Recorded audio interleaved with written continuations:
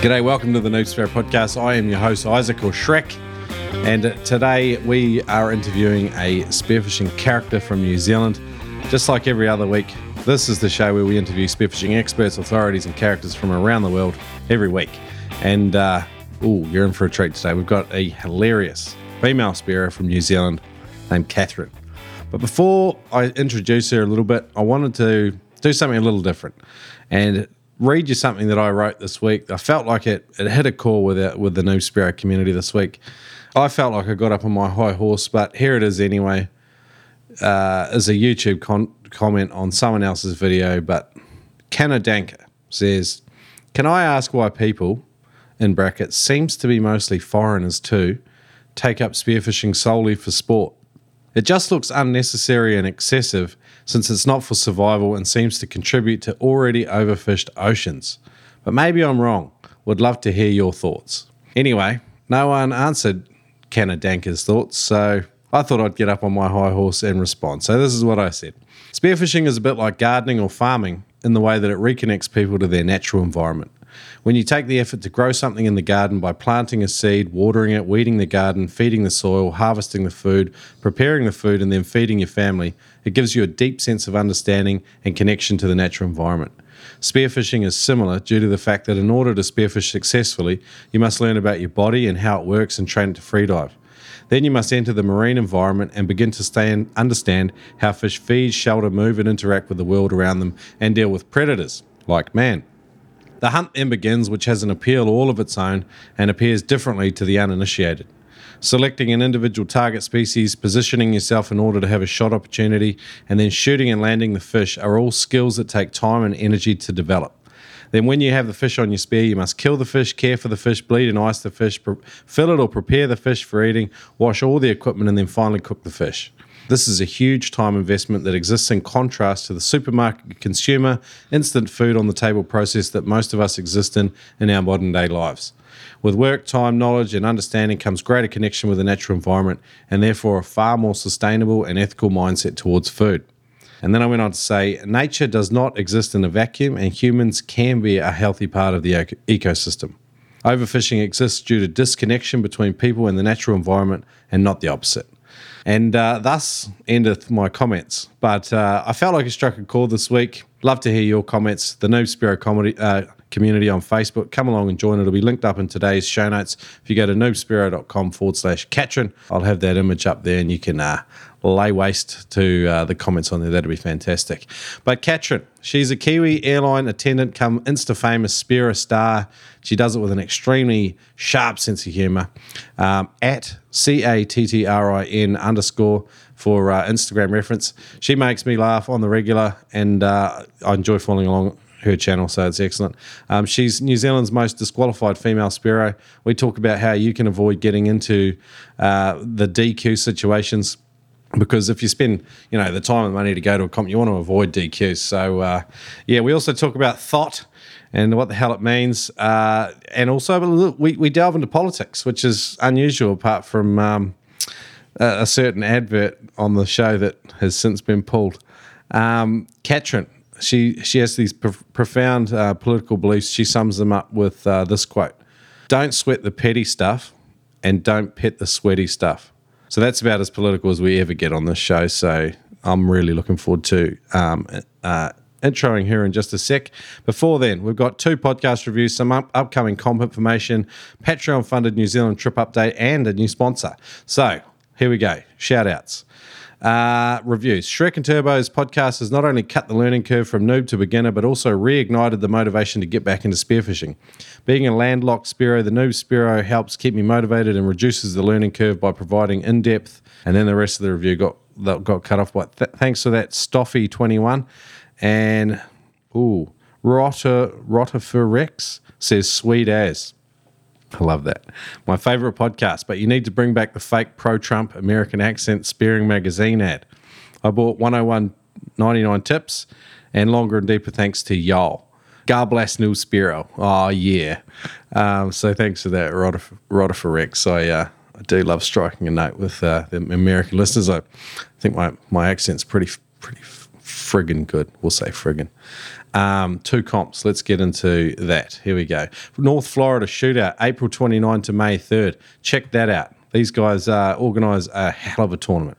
Check it out. So it's called North Florida Shootout. Just pump that into Google, and you'll get a ton of information in there. It's Captain's Meeting, April 29th, Ancient City Brewing, 3420 Agricultural Centre, St. Augustine, Florida. So check that out. And one more, the 2020 USA Freshwater Nationals in August the 3rd. Check it out, Beaver Lake, Arkansas. It's going to be awesome. So if you want to find out more about the Freshwater Worlds, go to freshwaterworlds.com. NZ trip. I'm packing my gear today for the NZ Kingfish trip. Now, this is a trip of a lifetime. If you don't know much about the yellowtail kingfish, the world records have been taken in New Zealand, the Three Kings Islands. That's where I'm headed. I'm absolutely spoilt. Three Kings Islands, chasing big yellowtail with Nat Davey, former guest on the show, NSP episode 53, and his lovely partner, Rochelle Potter, who also holds several world records of her own. So hopefully we'll get an interview in. And big thanks to the patrons, patreon.com/Noob There's 26 there who support the show on an episode basis. Really want to thank you guys. You have funded this trip.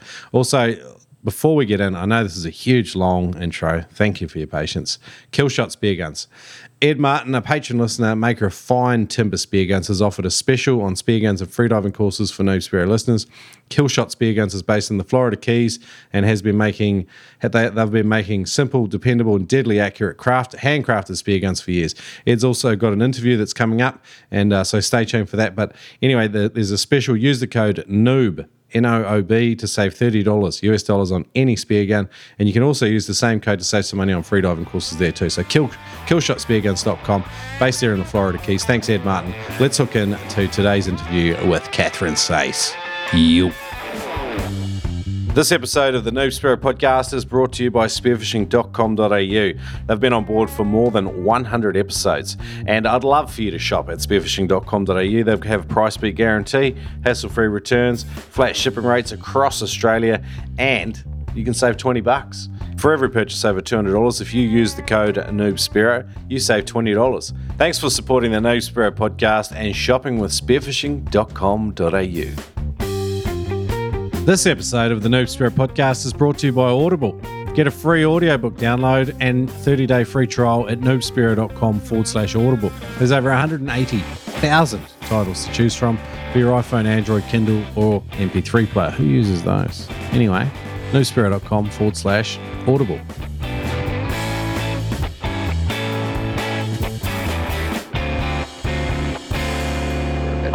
Can you hear me all right? Yeah. Have you got a headset on? Or are you? Yeah, I'm rocking the earphones. Oh, choice. All right. Cables because I'm not rich. Cool. That will do for a fantastic introduction. I hope my editor does not edit that out at all. Welcome to the show, Catherine. G'day, mate. Good to be here. Yeah, I am. Hi, my name's Catherine Sayce, and I use headphones, not AirPods. I don't have them either. Like, I was at the gym the other day with this cord hanging down, and I just felt like, I just felt like people were just looking at me like, not only are you out of shape, but you haven't even got up with it headphones. So I was like, yeah, it's just me. It's how Shrek rolls. Yeah, now people usually look at me in the gym as well because I'm sitting on the stair machine. I'm just drinking a 6-pack of beer, not actually doing any work. So at least you're consistent from your Instagram to real life. So that's something. It's sure a thing, isn't it? It's a thing. It's definitely the thing. So your Instagram profile says sarcastic, punishing, catfish New Zealander. So all those things are true. Yeah, I'm actually about to update that. I think I'm going to have something about like, one day this is going to be a mum blog and half of you are going to have to leave or something like that. Because one day I'm going to be this fat old lady, saggy titties. No one's going to want to see what I'm putting up now. So this is kind of my last hurrah. Last gasp.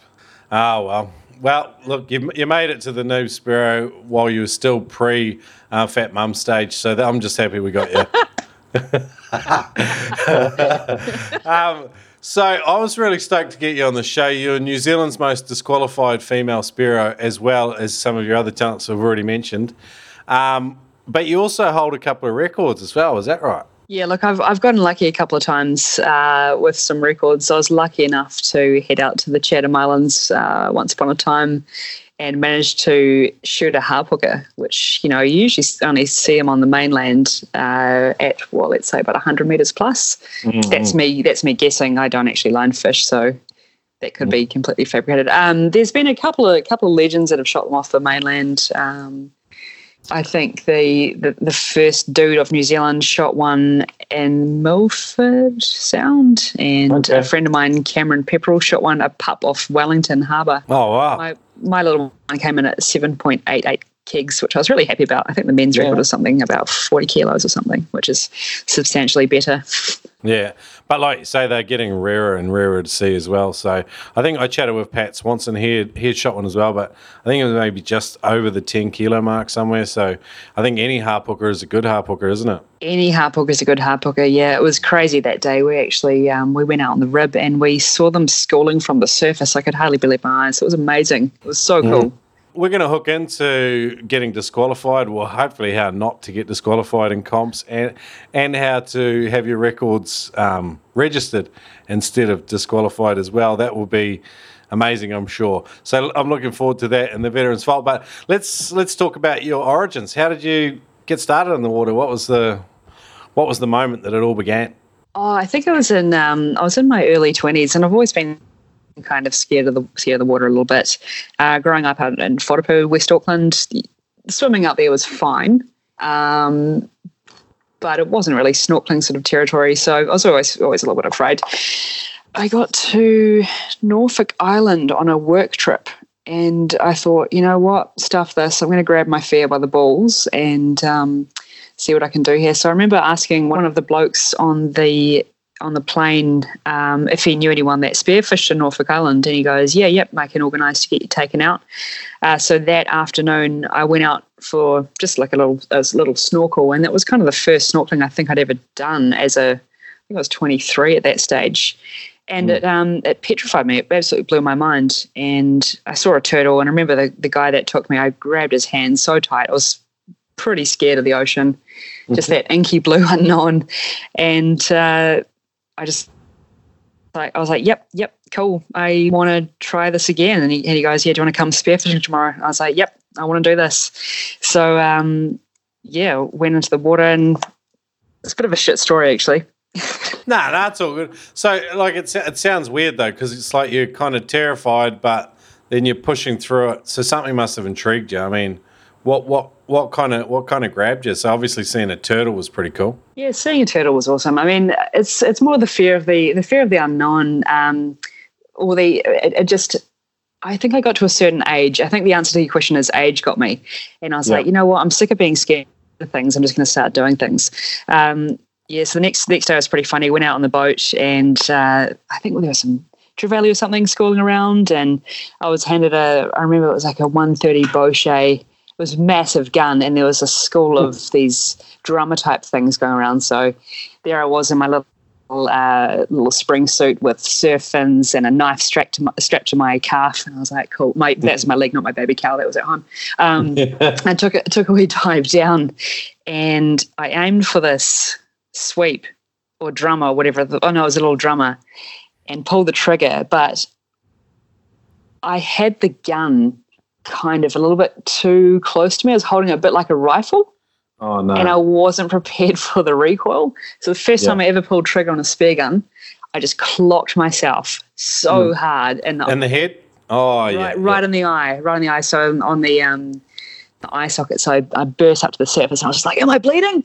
And the guys are like, no, what'd you do? And I'm like, the recoil, it got me. So the boys reloaded my gun, went back down, shot the little drummer, and I was just absolutely proud as punch. I was like, I spared my first fish. Yeah, and I just thought it was really cool.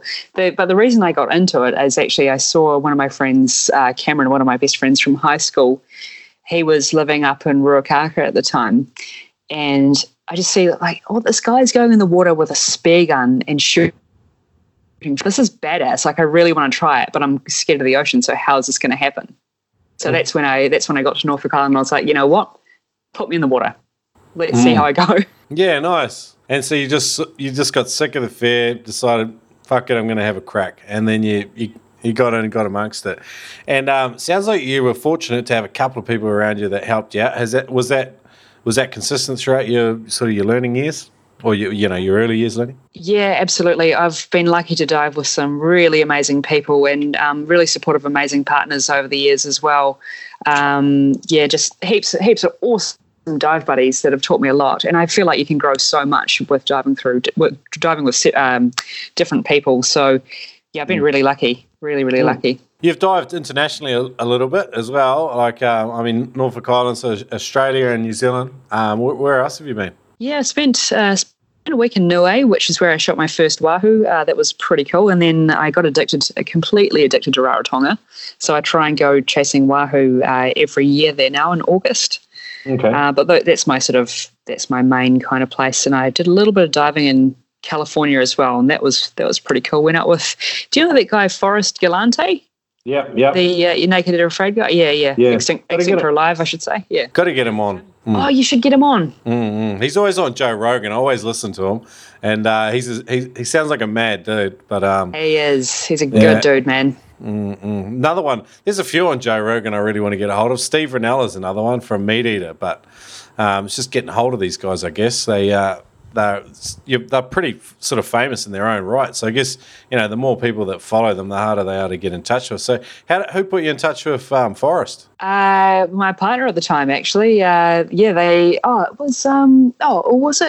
it Chris? It might have been even Chris Coates. Okay, cool. Yeah. So my ex was sort of in that scene. So he kind of had some pretty good contacts at the time. So yeah, sick. In touch with Forrest. We met him in Auckland, and then he's like, you know what, why don't you guys come over? And we're like, well, don't invite us unless you want us to actually show up. He's like, no, come over. And we're like, okay, here we go. So did you head out to what's the famous island off there where they get the white sea bass? We didn't go to Catalina Island. Is that the one you're thinking of? Yeah, that's it. Yeah, but the partner at the time managed to shoot a white sea bass. I saw a couple, but I was still very, very new to spearing back then. And if I went now, I think that trip would really benefit me. But I do have a story for you a little bit later about what happened on that trip. If you do want, I've got a bit of a story for the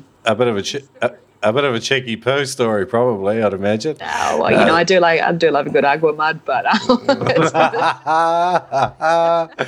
I've been caught with a camera, and I've been hanging off a boat, and it was one of those messy ones, like it went everywhere.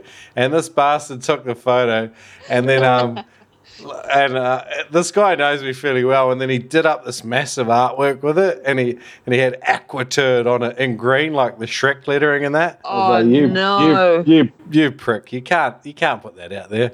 And I don't think he ever did, so I got away with it. But shit, that was a near miss. I'd love some artwork for my flat. So if there is one of those floating around, excuse the pun. That was a great pun. That was a fantastic pun. Yeah, but I mean, I don't know. I think like you simply can't dive if you've got a poo. And like, sorry guys, but public service announcement: girls poo too. Yeah. Everyone poos. You might be led to believe we don't. We do. No, you're not supposed to. I know you're not supposed to, but I guess girls aren't supposed to. Boys, it's okay with boys, but yeah. Hey, look, it's 2020. Girls can poop. It is one of those funny things. So the water temp is something that I heard like a lot about with the California. That's why they get the kelp forest there. So they've got like real warm temps on land, but then the ocean is like really cold most of the time. Was that your experience there? Yeah, the thermoclines were awesome. So not only did we target white sea bass, but we also went north. I think you've had him on your podcast, actually, Matt Madison. He took us out for abalone as well. Yeah, sick. Oh, Matt, he's a good man. He's good man, eh? He's angry about the ab situation. They got smoked by the purple urchins over there. So I think still that fishery is going to be closed for a while, I'd imagine. But it's a real shame. But what do you do? Because, I mean, you've got to let them recover. I guess hopefully they recover enough that, scientists are finding them everywhere, and then marine biologists are finding them everywhere, and then they might look at opening it up again. But it doesn't look like it's going to happen anytime soon. I know, but I mean, that fishery is the prime example of the great success of when fisheries are managed properly. Those paua are plentiful and huge. They are. They are massive. Yeah, do you agree with shutting it down? Or, I mean, like, did you see a lot while you were there, or was it just because he took you to all his honey holes? He might have taken us to his honey holes, actually. So, so I mean, I did a couple of dives, yeah. Sometimes it might not be an adequate representation of kind of what they're seeing up and down the coastline, but, you know, like if you're an avid abalone chaser, then you're not going to take fisheries department to where you know all your abs are. You're right, exactly. So I don't really think I've got a fair enough understanding to really comment on Matt Madison's honey holes.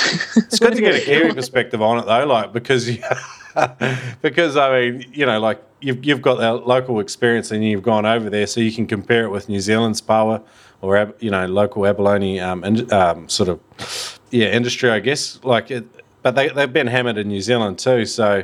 The bag limits seem to be changing as well. Yeah, they are. And, you know, the worst thing about paua is that the blood doesn't coagulate, obviously. So I think we've got to educate people that you can't just rip them off the rocks with your knife. You've got to use a plastic tool, actually a sharpened sort of like a ground down MPI plastic spatula tool, like an actual MPI paua remover.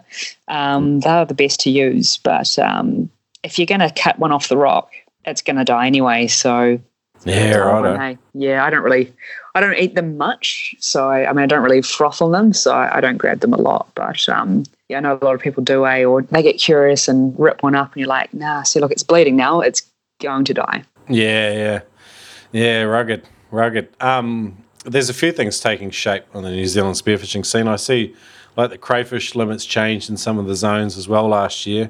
And I guess that's a good thing in terms of trying to help their numbers recover and stuff. What's your take on it? I mean, anything that's going to make the ocean more plentiful in years to come, I'm pretty pro for. Our limits are pretty massive. I mean, if I went out and took my limit, that's more than I could eat in 2 weeks probably. So yeah. I understand people get frustrated because they want to go and get crayfish for Christmas or for a birthday or for an event or whatever, but it's got to be managed. It's got to be manageable. Yeah, cool. Hey, we got all political and deep there. I don't really do politics, hey, so can we go back to shit banter, please? Actually, I read your political views on Facebook. Says don't sweat the petty stuff and don't pet the sweaty stuff. Does that pretty much sum it up? What is it? Don't sweat the petty stuff. Pet the sweaty stuff. And don't pet the sweaty stuff. No. I'm pro petting the sweaty stuff. That's what I thought. I was like, oh, she can't mean this. Like, oh no, I do. Maybe, I mean it wholeheartedly. No. You say don't pet the sweaty stuff in the quote. I was like, oh, okay. Maybe you were trying to impress family or something, probably. Hey, look, yeah, maybe I was going through a bit of a phase there where I'd trying to change, trying to be a bit better person. Yeah, it was work, obviously. 2018 resolution that failed, but I think it's been there since about 2015 or even earlier than that. I'm going to go and change that. Just for you. Pet the sweaty stuff, 100%. I'm with you. I'm going to say petting sweaty stuff is all it's going to say. My whole profile is just going to say petting sweaty stuff. It would work good. Like you'd have to change your profile photo to match, but that could definitely be an intriguing sort of statement to make, I think, and it would make Facebook a better place. Oh, look, it would. I mean, I don't spend a lot of time on the old Facebook. I'm more of an Insta gal myself, but I could change all that. I could spruce it up a bit for you. Okay, cool. Looking forward to it. Hey, like, what's a challenging species, like something memorable that you've taken down that you're really quite proud of? It doesn't even have to be like a stellar example of the species, but, what's a stork that you're super proud of? Oh, man, my best fish I've ever got was a wahoo that I landed in Rarotonga. So I've got a good friend over there. His name's Johnny Beasley. And for some reason, he doesn't mind diving with me, which I quite like. And he's into film and photos, so he's like, oh yeah, we'll get you a big wahoo, and we'll film it. It's going to be grand, it's going to be exceptional. And I swear he's got the biggest blooper reel of me just shooting water time after time after time. He's probably got 60 minutes or so of just like spears flinging into the blue abyss. It's shocking. But one time, I think it was the year before last actually, we struck it so good on the fads. We had some big schools of wahoo coming in, and of course we did the old Chris Coates goon sack flasher, and so they're quite curious about that. I mean, that's my number one tip for anyone doing blue water fishing, blue water spearing, is just like get a goon sack, chop it up, make it into one of those flashes, and Bob's your uncle. Here come the fish. This particular day, I managed to shoot a 27, 28, and 30 keg wahoo, and I was just absolutely beside myself, absolutely stoked. Yeah, so probably that 30 kilo wahoo, has got to be I would say the best fish I've ever shot. So, take us through the failures. What was going wrong? Were you shooting from too far away? Were you shooting high, shooting low? Were you not far enough underwater? What was the story there? Can I just say yes to everything above? I haven't shot one myself, so I'm just sort of hazarding some guesses here. I've never ever shot a wahoo, and I really want to. So, have you seen one in the water? No, haven't even seen one. I do know where they go, but generally my crew don't head out that way. So, my chances of getting out there has just been few and far between. So I haven't had the opportunity. But when I get the opportunity, I would prefer not to shoot just off into the blue water to fill another blooper reel of Noob Spearo fails. So, exactly. How did you figure it out? What did you change? So you got to get close, right? Mm. And then you get closer. Okay. But then you also get closer after that, right? And then after that, you just get a little bit closer again. So you're looking for, and you're not supposed to eyeball wahoo. That's the hard thing, because I get so excited because I don't as much as I'd like to. So any kind of fish I see, I just want to eyeball the fuck out of. And I'm just like, hey, I'm looking at you, you're looking at me, I'm looking at you, looking at me. I'm just like, come over here. And it's like, you're staring at me. And I'm like, yeah, I'm staring at you because I want to shoot you in the head. Come here, come over here. So you've got to look for the detail in the eyeball. That's kind of when you know that the wahoo's close enough, or that's what's worked for me in the past. So you're saying, like, don't look at them in the eyes, but look at the detail in the eyeballs. That's exactly what I'm saying. 100% contradiction there. Yeah, 100%. Just want to point that out. Yeah. I'm going to get a Catherine picture, and I'm going to put that quote in it. That's going. It's going up. Don't make eye contact with the fish, but check for details in the eyeball. Nice. Yeah.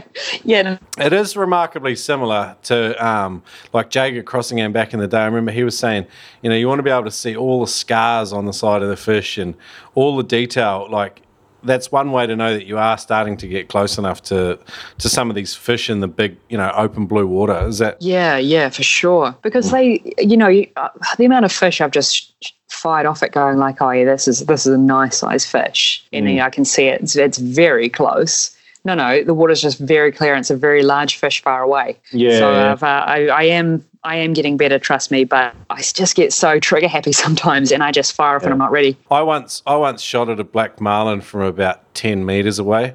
So if that makes you feel any better, that was the point of it. But yeah, I felt incredibly stupid. Like, it was not even like reasonable what I did. Like, the other guys were laughing at me, and I felt remarkably silly. But I think it's just what you do when you're out in the blue open water and you do see these big fish. I think it's your knee-jerk reaction. It's just you want to shoot it. So I get it. That's right. And I mean, it does take a while to sort of get back in the swing of things. And man, it's just it's quite tough. It's quite tough not to pull the trigger. But that's one thing I've really learned is just don't pull the trigger till you're ready. Don't rush the shot. Okay, the last thing you want to do is have a beautiful fish rip out on you. Yeah.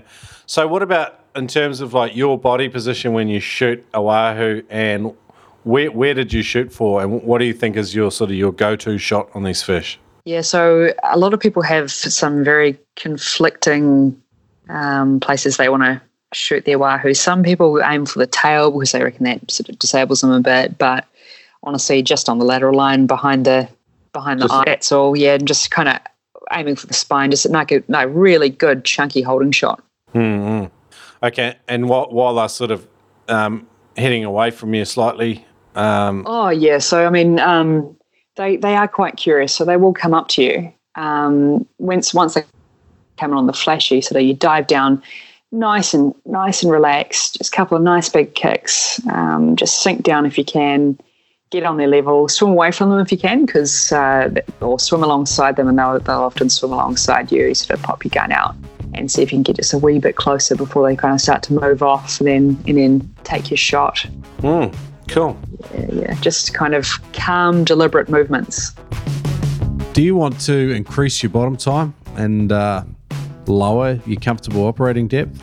Of course you do. I've got a great offer for you. It's a 28-day freediving transformation. It can be found at noobspearo.com/TED. You can learn how to increase your bottom time, dive deeper using proven freediving training techniques in the comfort of your own home.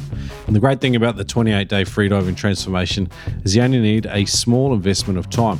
You need 25 to 40 minutes 3 days a week and 5 minutes on 2 of the other days. And you can significantly improve your freediving performance in only 28 days. Check it out at noobspearo.com/TED. and jump on the 28-day freediving transformation. When I finally get to go out spearfishing, I want to keep things simple. I want to get in the water, use basic gear that's not going to break down on me. I want to have a good time and shoot some fish. And today's sponsor, Killshot Spear Guns, make a spear gun that's absolutely perfect for that.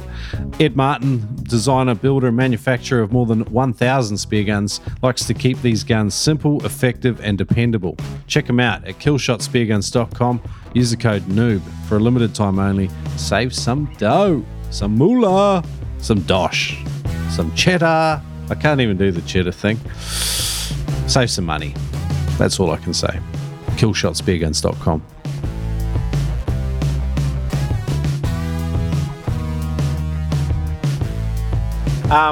Duncan, he asked me. Here we go. He wants to know what thought means. THOT. Use it. It's a bit of a 2019 internet slang word, I guess. Thought stands for that hoe over there. So I just say, I think it's a funny word, thought. I'm like, oh, come here, little thotty. Like talking to some of my girl mates, I'm like, little thotty this, thotty that. So I've done a bit of thought cam on my Instagram page. Like I would sort of zoom in on my friends, like, thought cam, what's this thought up to, sort of thing. Yeah. Look, trust me, it's funny. You have to be there at the time. Sounds shit over Skype, but hey, that's fishing. Hey, thanks, Duncan, for that. Hey, what's that? Yeah, there's a few trendy sayings. I can't keep up with them. Sometimes I Google them and then I feel like a loser for not knowing, but most of the time I just carry on rolling on. I don't even use hashtags. My Instagram is pitiful. But what do you do, What do you do? You just have fun with it, and that's all you can do.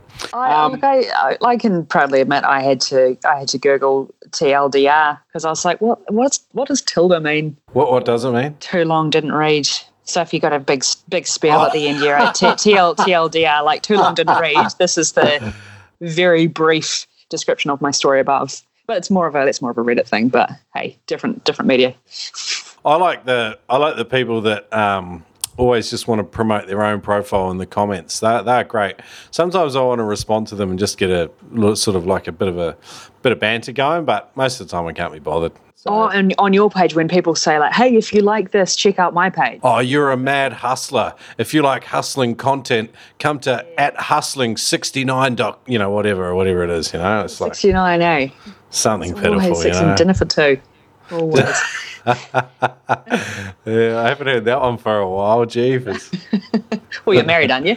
No, divorced. No. Oh, shit. Sorry, mate. Oh, fuck. No, it's all good. That wasn't rough at all. Sorry, I'm just gonna hang up real quick. Real good segue from that. Yeah. Tougher situation. Like when you've been out spearfishing and not in a relationship, nothing to do with relationships. What's one of the toughest situations you've had? What ended up happening, and what did you learn from it? I think the toughest spearfishing situation I've ever had is probably this conversation with you. I just tried to drink water then, and it came up my nose. Well done. Yes, mate. Oh, look, I don't mean to harp on about Wahoo, but I'm slightly obsessed with them, So probably the toughest situation I've had, it's one of those moments, when as the GoPro, what's the word I'm looking for? It's like this enigma that surrounds the GoPro. You'll battle away on it with the GoPro on your fucking forehead for hours. Oh, yeah. And you're taking these stupid little 7-8 second videos. Oh, no, never mind. This is not going to be any good. Turn it off, save the battery, save the space, everything. So suddenly you're battling with the GoPro. Then when it runs out of battery, this epic shit happens. And you're like, awesome. No, that's real cool. So this particular day, I was out without Johnny in Rarotonga. I was out with this guy called Teddy. He's like a Tahitian sniper. He's this epic little sparrow man. And we're out sort of doing a meat run. We're like, we'll grab some wahoo for the fish market and all that stuff. And here I am trying to get a thumper. Like I'm obsessed with shooting a big wahoo. That's kind of my life goal. Like I'm just going to put it out there now. Like my life goal is to shoot a thumper wahoo. I would just love that, eh? So yeah. Anyway, so I get this one coming up nice and close, and I'm like, shit, this could be it, eh? This could be it. I'm down on its level. I'm looking at it. It's looking at me. I'm not supposed to be looking at it, but it's looking at me and sort of, what are you doing? And then the spear just like flies right through it. And I was like, oh, cool. No, you got that, Teddy? Okay, sweet. I guess this is your one. No, all good, man. You go. That's fine. I'll just chill. No, you first. No, off you go. But it was a bit of a meat run. So I'm like, no, all good. And I sort of said to him beforehand, I was like, it doesn't really matter. Like if the opportunity presents itself, like, your fish, don't be like, oh no, is this your fish? I'm like, no, of course, just go for it. So that was kind of, no gentlemen in spearfishing. Is that what you're saying? No gentle ladies either. Like, let's be honest. Yeah. So then after that, I was like, I'm swimming back to the boat with him, and I see this thing that looks like a marlin under the boat. But it was this wahoo, and it was, oh my God, it was amazing. It was so huge, and it that bolted off. Anyway, that's nothing to do with the story, actually. It's just a little snippet I've got. Then managed to shoot this other wahoo that came in at 30 kegs, but I shot it in the guts. It wasn't a great shot, and it took off, and I just let all the floats go and everything as you should do, let it tire out. And I was using a 130 Rob Allen with a double flopper, so I wasn't using a slip tip. And I was like, no, she'll be right. So I was pulling her up and stuff, and it looks all good. Then I see one of the floppers sticking out. Oh no. And I'm like, oh cool, right. So this is literally just, this fish is just hanging on with one flopper and the skin. So a little technique that I've kind of, I don't know if anyone else does it, I'm sure they do, but instead of bringing the fish all the way to the surface, I keep the tension on and I dive down to it, and then I grab it in the water, because I'm sure fish know when they're coming up to the surface, they start thrashing and freaking out. The kingfish are great for it, they just start going absolutely ballistic. So I dive down to this wahoo, and I'm like, all right, come here, buddy. So I go down and I wrap my arm around behind the back of its head, and the spear falls out. Oh, yeah. So it's just me and this free swimming from about 8 meters to the surface. Yeah. It's still got a wee bit of life in it. And I'm just like, oh, shit, here we go. So I'm sort of floundering around the back trying to get my knife out and stuff. And so I managed to get one hand, my left hand under the gills, and my right hand had a knife, and thinking, like, if I let go of this fish, this is gone. Like, it's gone for the night. So all the boatman sees is me on the surface with this wahoo, mouth open, thrashing side to side, and I'm going, like, I'm just stabbing it at thin air, basically, just trying to get the knife in the head. And everyone on the boat just look at me with a open mouth, just going, you absolute fuckwit. And so I bring the fish over, like, hey guys, got the fish. The shaft fell out. So that was close. They're like, we thought we were going to take you to the hospital. Like, that fish, because their teeth are quite sharp. They're like, fish jaw, those fish teeth were so close to your neck. I was like, oh, was it? Oh, yeah. No, that's cool. Just completely oblivious as usual to any of my surroundings. But yeah, that was probably my toughest situation. Just being so unaware. Yeah, of kind of the danger I was putting myself in. I like your technique there. Like, I've had that happen to me as well, and I've swam down onto a fish, but you do run a risk Like, if you do get a hand in the gill plate, then you're generally pretty safe. But the teeth are and the thrashing, particularly with a big fish. I mean, that fish is probably half your size. And they're way more powerful, So yeah, well, they're just so long, Mm-hmm. So, takeaways. Yeah, I do eat takeaways. Yeah, I do like Vietnamese food. Yeah, I follow you on Instagram. I can see you eat a lot of takeaways. So you didn't even have to mention it. But takeaways from that. Just be more aware. I mean, everyone makes stupid mistakes in the water, but just slowing it all down, I guess. Yeah. Could you have yelled for a second gun or a second shot, or were they too far away? No, it was just me and the fish. Just me and the fish. The boat was there though. That's the great thing. A lot of diving I've done off boats, and usually the boatman's not too far away, which is really good. But I was like, I'll just give it a wee crack. I'll just give it a wee, give it a go. See if I can land it by myself and stuff, and not make too much of a mess of it. Because the last thing I wanted to do was lose the fish. But no, it was very close to ending quite badly for me. Big fish with a spear hanging out of them. It's like when they're still alive, they definitely run a risk. Like I've had one thrown at me in the boat, 20-kilo kingfish while it's still alive. Wasn't a particularly great shot. Jeepers, there was just blood going everywhere. This thing's just thrashing around. The shaft smashing into the boat owner's paint. I'm just looking at the whole thing going, what the fuck? But it's, particularly if there's sharks around, I kind of get it. But yeah, like if you're going to hand up a thrashing fish, at least like hand it up, don't throw it up. So you don't. Yeah, I think some people do freak out at the moment, and just adrenaline gets a bit too much for them. They just go, oh, yeah, land the fish, sort of thing. It's like, yeah, that's all cool and stuff, but we're seeing more and more spear-related injuries as the sport is growing. Did you see that fish the other day going through that guy's knife fish? I don't even think that was spearing. I saw some girl's foot, and she had a spear shaft stuck in her foot because she jumped back up onto his jet ski, and he had the spear gun laying down the side, and that looked pretty memorable. And having recently dived off a jet ski for the first time, I can sort of see how it could happen quite easily. Hey, how did you find it, by the way? I loved it, Friggin' loved it. Yeah, I thought it was going to be awkward, just like two blokes on a little jet ski, and we went. Did you go butt to butt? Nah, like his big spoon, a little spoon. We had turns at different spooning positions, but essentially face. No, we never did that. That could have been good. I would have rocked it. Who would drive though? Like obviously the one. How was it though? His seat had those contours, so there was no contact. It was excellent. But it was magic. Like I really loved the maneuverability, just the ability to zip over and get somewhere really fast. I wouldn't want to like motor out for longer than probably 40 minutes. Because it's just bashing into it sometimes. But I loved it. It was great.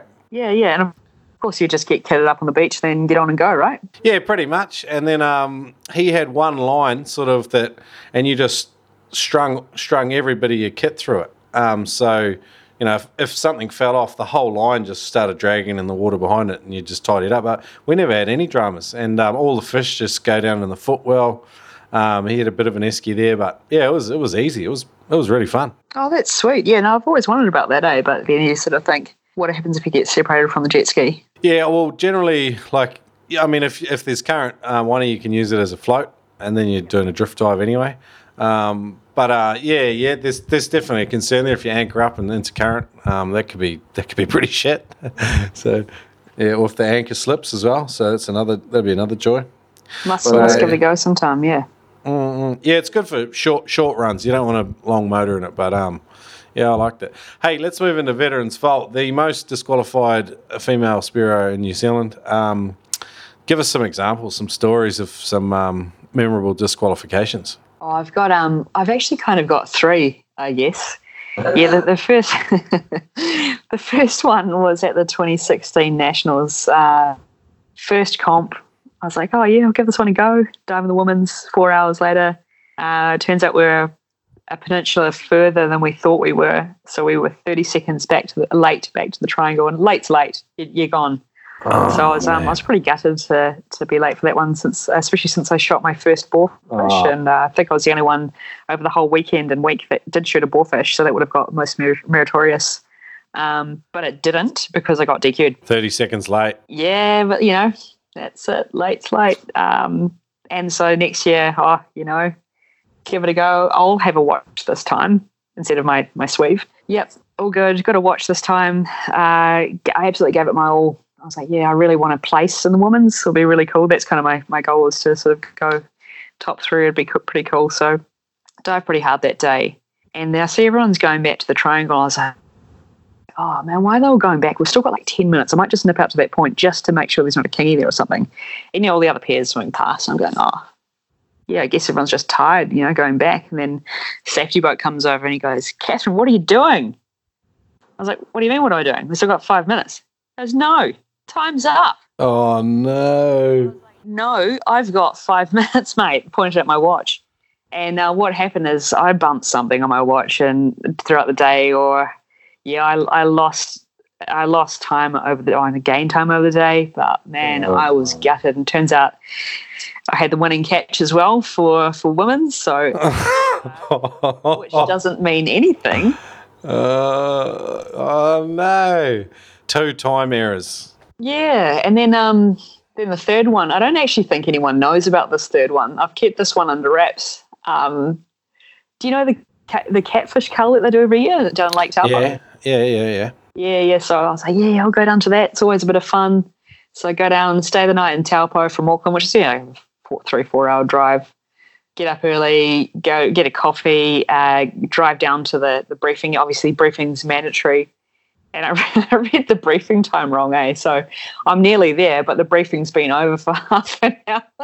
And if you don't attend the briefing, you can't dive. So I was like, oh, fuck this. So I turned around and went back to Auckland and bought some Foo Fighters tickets off Trevi because I love the Foos. I was like, fuck it. So I just went back to Auckland and went to the Foo Fighters. But I kept that one. Pretty down low. Like, yeah, no, I didn't want to even do the stupid catfish cull anyway. Like,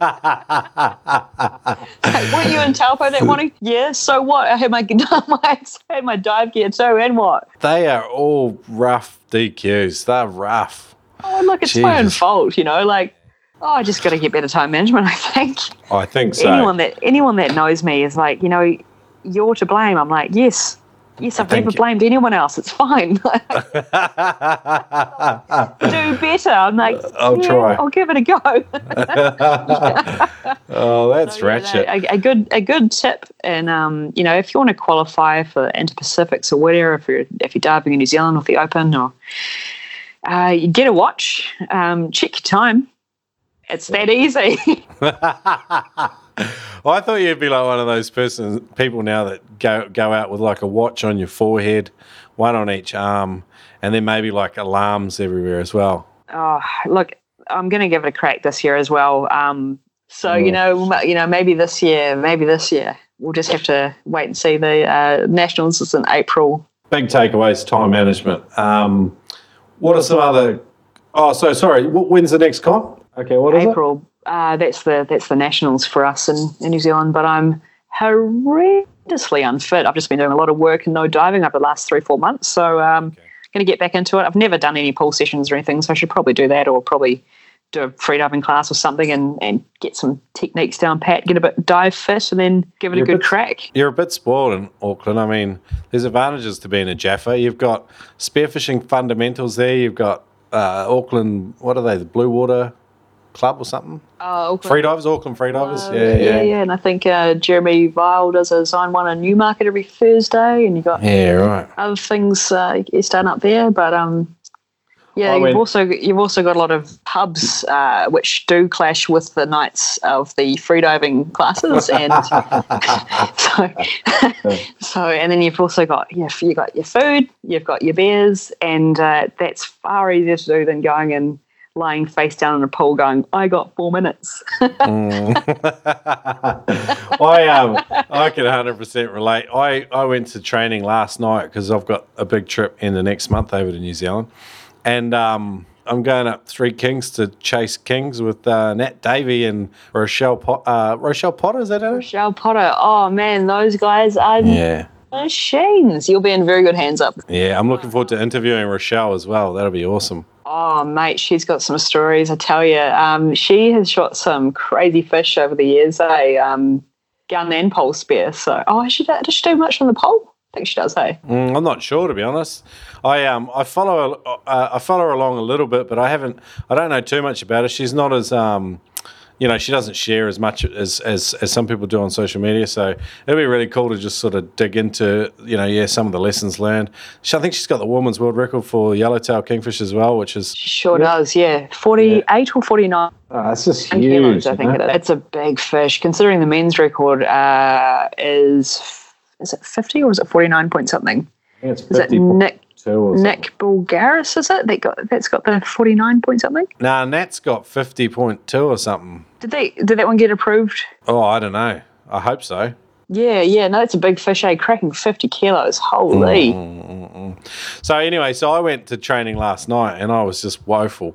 I was pitiful. It was terrible. And it's a real humbling experience, especially when you've been all right at it before and then you go back and you're just like, oh, geez, it's starting from scratch again. But I'll go tomorrow and hopefully everything will start coming back again. Yeah. My method is just you don't go in the first place. just get diverted to a pub on the way. Just don't start. Hey, what are some of the other, because most of your stuff's been about time management of getting disqualified from tournaments. What are some of the other stories or horror stories you've had about DQs? Oh, I haven't had any other DQ stories, but I've got a horror story about a fish.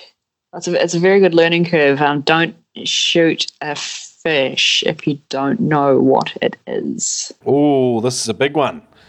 Pretty common too. I mean, you hear people go, shoot now, ask later. Yeah. And I get that. And I've definitely been guilty of that. I think one of the first fish I shot in New Zealand was a red moki. And I'm like, oh, yeah, sweet, a snapper. Been there. Like, if you show me a sparrow in New Zealand that has never shot a red moki, please. So there's that, But I was diving in California with Forrest, and we were diving for halibut it's a kind of a surf beach. It was kind of a big public beach. And he's like, oh yeah, just out there past the waves and everything, it should be nice sandy bottoms. There could be some halibut there. And I'm like, yeah, man, that's awesome. Like, I'd absolutely love to shoot a halibut. So I go down, we're looking around, there's heaps of rays everywhere. We're all quite separated. It was, you would have heard of Matt Lind, Forrest, myself, sort of all separated out there for a bit. And I go over and I find this thing and it looks like little nostrils sticking out from the sand. And I'm like, oh my God, it's a halibut. It's a halibut. So I fin on this area for about 15 minutes until I got someone's attention. So Matt eventually comes over and I was like, hey, look, what do you reckon? Halibut? He's like, yeah, man. I'm like, shoot it? He goes, yeah. So I go down there and I plug it straight in between the nostrils and I start pulling this thing up. And all of a sudden these big wings come. Oh, no. Halibut, I was like, oh. And then it just keeps coming and coming. And then this big tail comes out. Oh, and no. I was like, whoa, what? And then all these fins come up. And I'm like, what is this? And then before I know it, this angel shark is just thrashing on the surface. Oh, and I've got my reel gun. And it's just doing laps around me. I'm like, I'm scared. He's like, yeah, I know you. I just settle down. I'm still quite green to spearfishing here at this stage. Yeah. And I was like, should I cut my line? Should I cut my line? He goes, yeah, well what we'll do is we'll cut your line, we'll force the spear through, and we'll get your spear back and we'll retie it back on. Where's your knife? I'm like, oh, well, I don't have my knife, do I?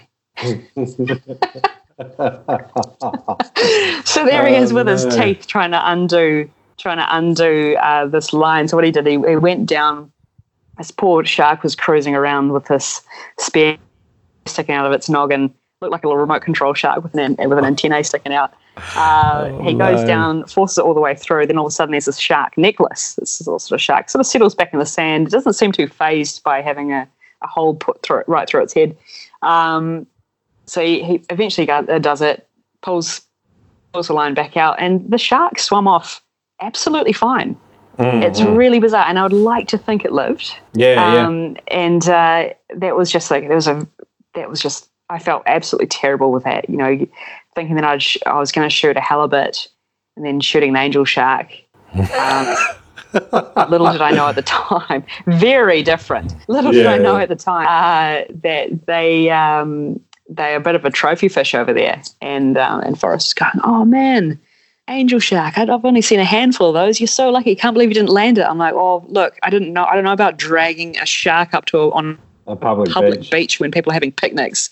No, I'm not keen on that hate. So it did swim away seemingly unscathed. So so that's another wee story of my little fuck up sometime. It's good. I love the honesty. Like I don't want to start a shit fight here. And we can just skip this question if you like, but there's a lot of shark love and shark hate and shark confusion out there. What's your kind of take on it? Like, I had some mad hate mail from this dude once because I said something ignorant in a podcast about sharks off Brisbane are overpopulated or something like this. And I was talking about dusky whalers, and at the time, like, if you went spearfishing, you got swarmed, and it was ridiculous. They were everywhere. And but now they seem to have calmed down, and I don't know what's happened, but everything's settled down. It's much easier out there now, but it was just like this weird season of it. And then so I made a offhand comment on a podcast, got this mad hate mail about it. And sharks seem like a real crazy sort of political area at the moment. Have you got a opinion on it that you'd care to share? Mate, I've got an opinion on everything. Whether you want to hear it or not. Yeah. Look, sharks they are such a taboo subject at the moment. And I think it's even people that don't spend any time in the water, they're like, oh no, sharks, you're in their environment. Yeah. Don't hurt the sharks. And you're like, no, I get that. That's cool. I get that. Like, don't go and unnecessarily hurt any animal that you're not going to eat. That's kind of my motto. I know that there are some spots in New Zealand, definitely Australia as well, that get overrun by sharks. All you have to do is you have to fire your gun and they show up. You don't even have to shoot a fish. Yeah. You just, the clack of your gun going off and you've got a couple of bronzies hanging around and you're like, oh, yep, cool. I know you're here for a free feed. Look. This Pavlovian response, it's like they hear the spear gun, it's like they associate it with a free feed and they show up. And mouths drooling and all, yeah. And some people say, like, shark cage diving is kind of also causes this. It's like they show up for a feed because they're chum in the water, and then all of a sudden they see people in the water, and they get used to being around people in the water, and they realise we're not a threat because most of the time we're behind cages or whatever. And then all of a sudden they see free divers or swimmers, and some of them maybe are opportunistic. I don't know about this argument. I've heard it. There does sound like there's some sort of anecdotal sense to it, but jeebus, what a shit fight, eh? Yeah, I completely agree. I do not agree with cage diving at all. No. You are associating humans with food, and I'm not cool with that. I'm not cool being in the water with a shark that knows, like, hey, if I harass this person enough, this is where the food comes from. I've never seen a great white in the water, and man, I would certainly hate to bump into one that's just been nudging a cage for a free feed and rattling up some people. So, I don't agree with cage diving. I do think there are some areas that are overpopulated by. I definitely, if you can avoid feeding sharks, I think that's great. In all sense of the word, if you're chumming up and stuff, it's just so hard. I don't think I'm actually qualified to answer the question. No, but this is a problem. See, none of us are, and we don't want to get embroiled in a ship fight either. And I know a great shark scientist from Rarotonga. Her name is Jess Adwater. Okay. And she's told me some great things about sharks and shark behaviours and everything, and I'd love to learn more from her. But basically, don't feed them, don't touch them. But it's kind of hard if you're spearfishing and you're about to get nudged. Then of course you touch them. You touch them with the end of your spear. You give them a good jab, and then they usually swim off. Well, at least for the time being. But I think feeding sharks in general is a big no-no. Yeah, I'd agree with that. That's as far as I can go, yeah. As far as shooting sharks and stuff goes, I mean, I know a few people that have shot sharks, but I can't say I completely agree with that unless you're going to eat it, but there's so many eating fish that there's no need to take a big animal like that. Unless it has exhibited some extremely aggressive behaviour. Yeah, no, cool. All good. I'm going to open that can of worms at some stage in the future and get a couple of experts on, and hopefully some people with some contrasting opinions as well, and just try and just learn a bit more. Podcast going. Yeah, I've listened and I've watched a few, and sometimes the conversations degrade, and they're not real useful. I'm probably better off interviewing each one of them and then maybe coordinating it. But anyway, thoughts for another day. So that's food for thought. Yeah. Hey, Veterans Vault, just closing out DQs and any of that sort of stuff, like landing records. Did you have any further comments, or are we going to move on to some funny stuff? Oh, look, no, I don't really have any closing comments on that. No, You've exhausted it. I've exhausted it, man. You're just flogging a dead shark now. I'm trying to bury those DQs, but But I don't mind a bit of self-deprecating humour, so I kind of keep bringing it up. And just like the DQs, I've just got myself to blame. So I guess like everyone's got to read the competition rules and just pay attention to when the briefing is, when you've got to be back at the boat ramp. Just and maybe two people wear a watch each or something, or have a boatie. Yeah. Upgrading your fins is something that I think every single Spearo goes through within their spearfishing journey. And today's sponsor, Penetrator Fins, have been around for a long time. They've got a lot of proprietary technology goes into their fins, and what that means is that Larry at Penetrator has produced a set of fins that are second to none.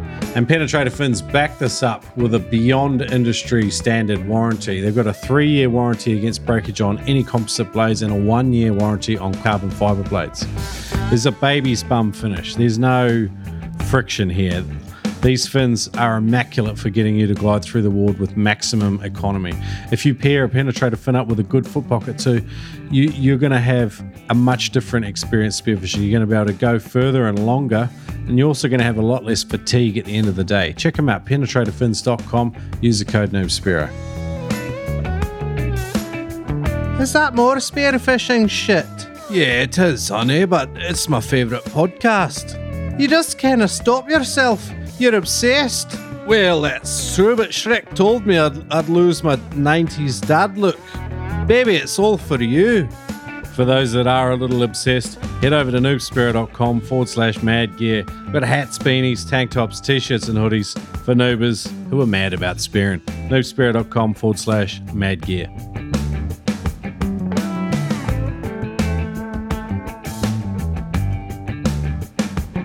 Hey, funny stuff. What's a funny moment you've had out spearing? I would say that. Sorry, was the angel shark not good enough for you? I thought it was funny, but kind of like in a tragic sort of. In a really tragic sort of like, you dumbass, what are you doing? Nah. I think it's honest. We've all done it. Like you say, the red mocha in New Zealand's a typical example. I know, right? Yeah, those this one time, I don't know if I'll mention who I was diving with, because I don't know if she wants to be dragged into my story. But myself and another very well-known female spearfisher woman from New Zealand, we were diving in a comp together, and we were both like, "Oh man, nature's calling." And like I said earlier, girls poop. Girls got to poop. You can't dive if you've got to poop. So So we found this little rock out of Whangarei, and it's almost like it had these inbuilt cubicles. Poo rock. Oh no. poop rock. So we kind of took to a cubicle each. It was like, well, it's got to be done. So we went and did our business. Safety boat drives past. We give them a wave. It's very clear what we're doing. Of course, with long johns, you got to take practically your whole suit off. So either you got to a couple of chicks in bikinis wearing, with all our gear sort of splayed up on the rocks, and we're just sort of going about our biz. And then it wasn't until later at prize giving. It was actually the hook versus spear tournament up in Ruakaka, the Marsden Cove actually. And they go, oh yeah, and we've got a special prize for 2 young ladies that had to go when nature called. And so basically we got a prize each. We actually got a dive bag each, which was a really good prize for taking a shit on the rocks. Man, I am coming over to do a New Zealand comp. That sounds like an award I can win. Hey, look, New Zealand comps are all just like pooping and being disqualified. It's great. It's a great time. Then you get to drink some beers afterwards. Yeah, nice. Nah, I'm definitely going to make my way over for one sooner or later. I'm curious, what's in your dive bag? Give us your New Zealand dive gear. A couple of empty Wakachini bottles, a hairbrush, conditioner. No, so just a normal at the moment. So this time of year, I'm still running 5.3, so 5 mil top, 3 mil bottoms. I'm going to definitely change to 3.3 very shortly though. Fins, mask, snorkel, gloves, booties, just your basic setup. But I don't have anything special. You're sponsored by a Kiwi weight belt company, aren't you? Oh yeah, no. So my good friend Esther, so she makes her own weight belts, the Kiwa weight belts, which are silicone, and they come in a variety of awesome colours, which is pretty cool. So it's just something that in the past has been a little bit boring as weight belts, but yeah, even just the white ones make your kit look so much better, especially if you're. They do though. It's a little thing. Is it the Marseille belt style with the pin rather than the buckle? That's the one. Yeah. Okay, cool. And I've just started trialing. So a lot of people use cable ties to tie on their drummers or whatever to a bit of kelp if they're going to snoop for snapper, if they're burling in for snapper. So what I started doing, because the last thing you want is a shark to come and take away your cable tie and everything. That's just putting a big chunk of plastic in the ocean for no reason. And it's happened, I think, twice to me before, and I've just felt like dirt about it. So what I've done is I've started chopping up flax and cutting that down lengthways, leaving about 2.5, 3 inches of it quite solid, and then sort of bending the rest. Then what I do is I thread that through the fish, then tie it to the kelp at the bottom. So if that then gets taken away by fish, larger fish or a shark, then you don't have to worry. You don't have that on your mind about, basically just leaving plastic in the ocean. So it's just a bit of flax. Yeah, nice. It's quite cool. So I'm just trialing that at the moment, which is pretty good. So flax for non-Kiwis, how would you describe it? Flax is it is a Kiwi thing, isn't it? 100%. It's grass on steroids. Imagine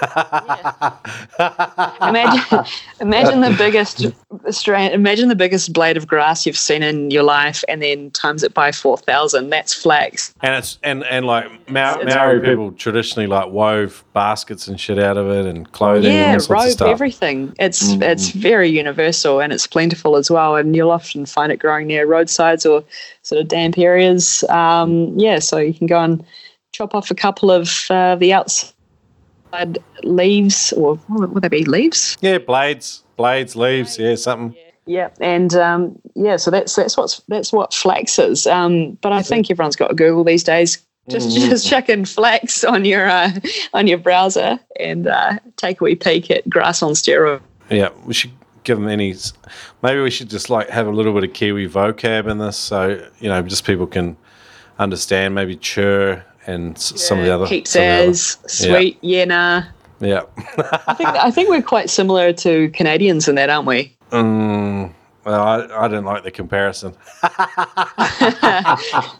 But it's more the A at the end. The A is like, could have done better than that A. I think the A is almost like a positive inflection to end a sentence. Yeah, frickin' A.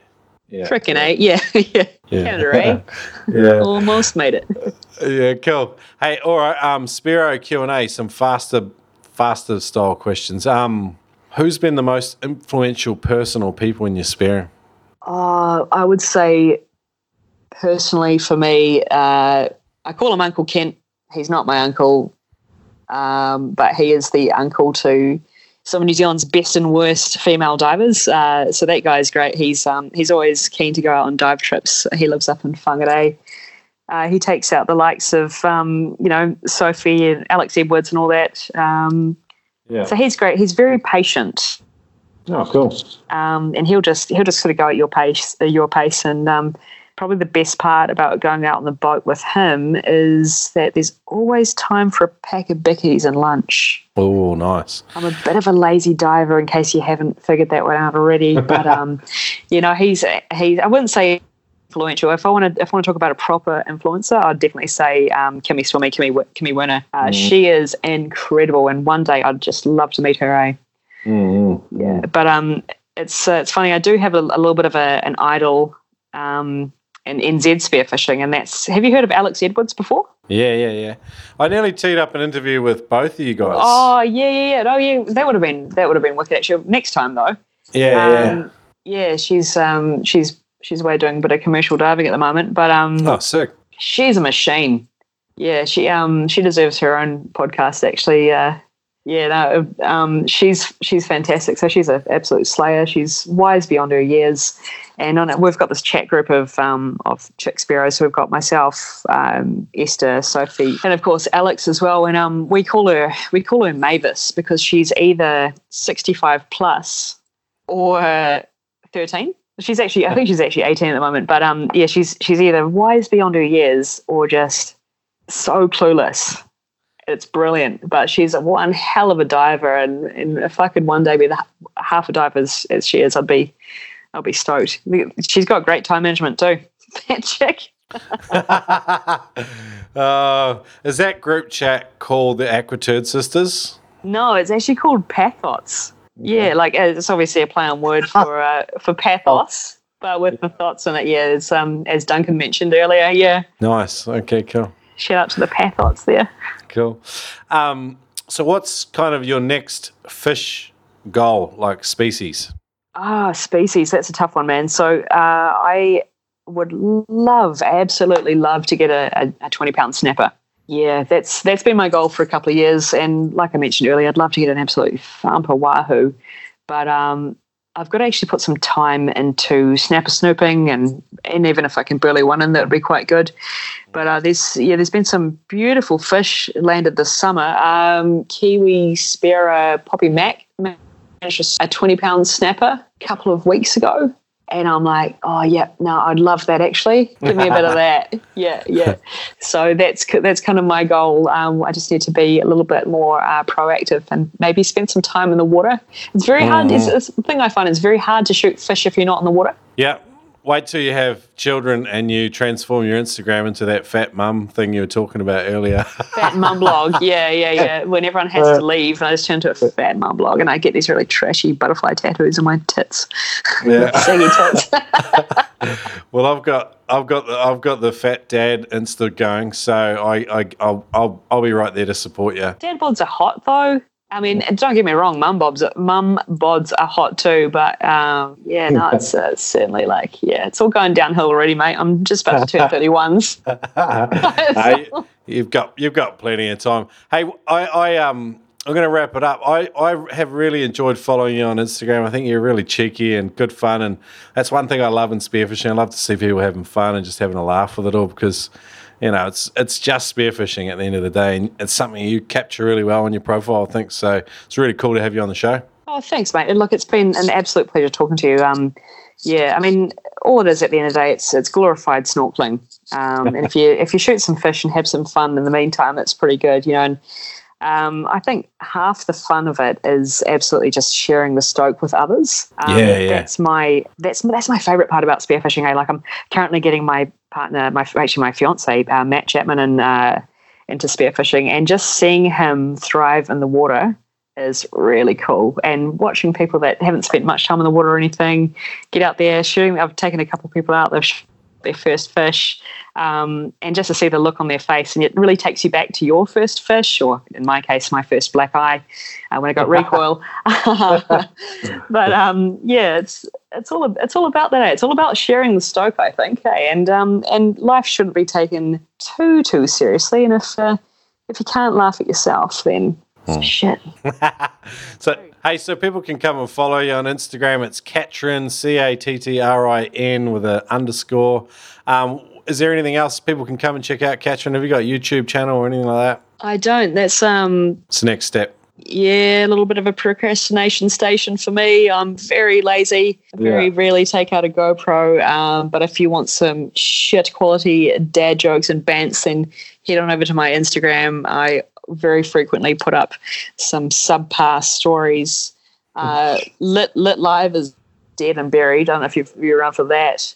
No. That's gone. That's in the past. That's when I used to just sit at home and drink a bottle of wine and go live and talk shit. But, I might bring it back actually. Lit Live, I like it. That sounds cool.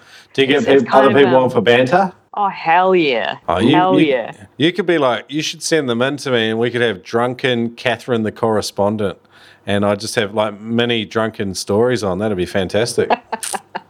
All right. That sounds like it. That sounds like a bloody good plan, actually. Let's do that. Cool. All good. Well, thanks for coming on the show. I'll catch you next time. Been a pleasure.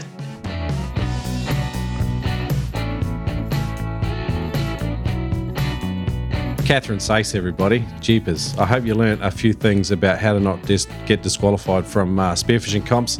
She's a barrel of laughs. If you head to today's show notes, noobspearo.com/Catherine, CATHERINE, everything will be linked up. We discussed today, including her Instagram profile. Follow along. She's a barrel of laughter, as you would have found out today in today's episode. Hey, in 2 weeks' time, that's a fortnight, we are going to Brazil. Ricardo Raposo joins me to share about his spearfishing journey. I thoroughly enjoyed it. Knew nothing about Brazilian spearfishing, and jeepers, there's a bunch of talented guys over there, and a few of them listen to the podcast, which I thought was weird because you think they're all Portuguese speakers, and listening to English would be a pain in the ass, especially my terrible Kiwi accent. But anyway, these guys love it, and so it was great to get at least one Brazilian on the show. And so Ricardo Raposo in a fortnight. Thanks for listening to the show, and subscribe. That way you get these new episodes. They just arrive straight up, and reviews always help. I love the reviews we read out at the start of the show today. Also, if you are a super fan, you really love the show, join Patreon. Patreon.com/NoobSpearo. There's 26 patrons there paying for trips where I come out, meet listeners, do interviews, all sorts of crazy stuff. This New Zealand trip funded by patrons. Thanks, legends. I'm out. Is it time for an upgrade? I'm nodding.